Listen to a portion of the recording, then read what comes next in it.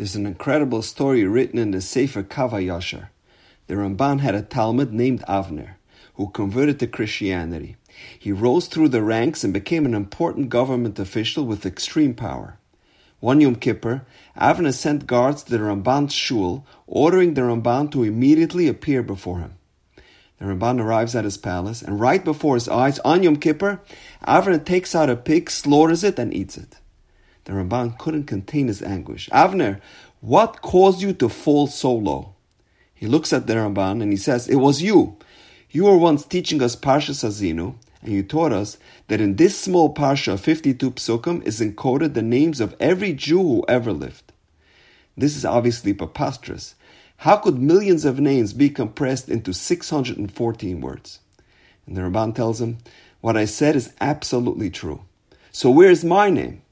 And the Ramban thinks for a moment and he says, Avner, your name can be found in Pasuk Kavav. When Hashem rebukes the Jewish people for straying from the path of Torah, he says, Amarti afeim ashbisa me'enesh zichram. I said I will scatter them, causing their memory to cease from mankind. Avner, look at the third letter of these words. Afeim aleph, ashbisa beis, me'enosh nun, zichram reish. That's Avner. Avner was stunned. The question is, why is Avner hinted to in the middle of those four words? We usually derive something from either the Rashi Tevis, the first letter of a word, or Soifei Tevis, the last letter. So why did the Ramban point out the middle letter? So I saw a beautiful idea, and this gives us such chizik when dealing with a challenging student or child. The reason Avner is alluded to in the middle of the word is because this episode was only the middle of Avner's journey. Neither the essence nor the fate of Avner will be lost forever. We can never give up on any Yiddish neshama. Unfortunately, there have been many Avners in Jewish history who have either disappeared or assimilated, and we thought they were lost forever. But we only see the middle of the story. The final chapter will be written when the story of each soul reaches its final destination, and we will see all the Avners return to their original source, its unique connection to the Kisei HaKavod. No Jewish soul will be forgotten forever. Sometimes we are zoiche to witness it firsthand, some take a little longer. And that is the message that Ramban hinted to his student Avner. And the greatness of the Ramban is that he also included the word prior to that, which is Amarti. And the middle letter of that word is another resh for Reb Avner. So even though Avner led a life that was completely antithetical to Torah, the Ramban saw in him great potential. What a lesson in how we must view every Jewish soul, with the confidence that even the evil Rasha can one day become a teacher of Torah. The Ramban perceived the Reb even in a great sinner like Avner. If we tell our children we believe in them, if we give them the confidence, if we perceive greatness in them, they will become great. About 200 years ago in Germany, there was a wealthy Jewish farmer who lived in close proximity to the city of Posen. One day, some prankster tells him, I have a great shidduch for your daughter. None other than the son of the Gadol Hadar, Rabbi Akiva Eger. This boy was known to be a bright and budding Talmid Chacham. This prankster tells the farmer, Rabbi Akiva Eger already agreed to be Meshadach with you.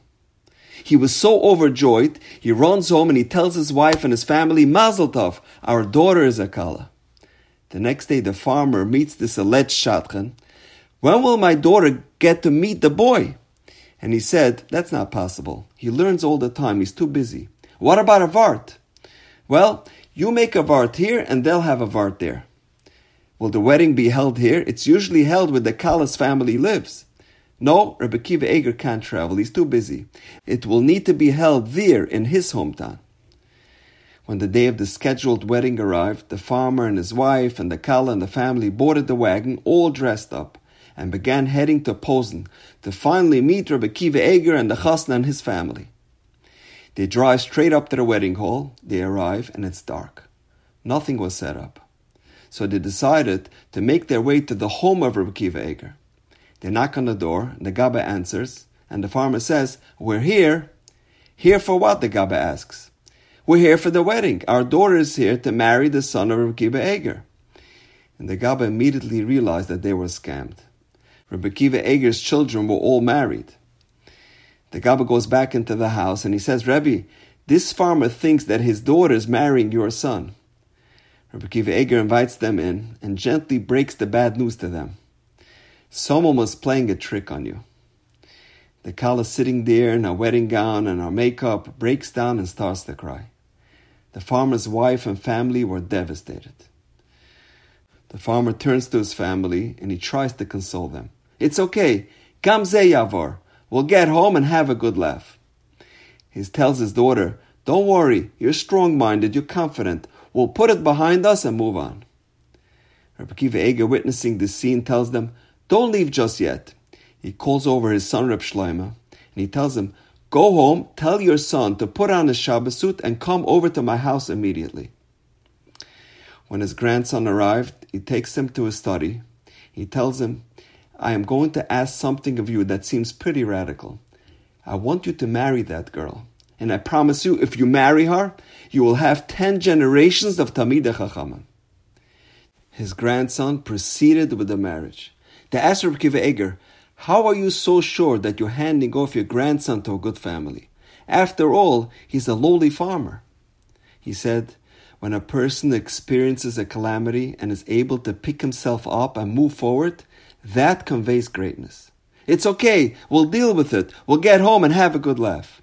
I perceive the confidence and belief he has and instills into his children. You're strong, you're confident. That inner resolution and fortitude demonstrates great resolve and self-esteem, and that is essential for producing great children and grandchildren. And his holy grandfather's bracha was fulfilled. He had 10 generations of Talmidei Chachamim. We're on the doorstep of the holy Yontiv of Sukkot. Sukkot is a time of simcha. The Torah says about the mitzvah of Sukkah, Kol ha'ezrach b'Yisrael yeshvu b'sukkos. Everyone is invited into the Sukkah. Tzaddikim used to invite any Jew from every walk of life into their sukkah. When you sit in the sukkah with your family, tell your children you believe in them. Tell them about their latent potential. Talk to them about the Ashpizin, our daily guests, our Avos HaKadoshim. Tell them you are a descendant from these illustrious tzaddikim. You have greatness coursing through your DNA. Have them sense that you perceive greatness in them, and ultimately, they will become great. And now, we know. Have a wonderful Shabbos.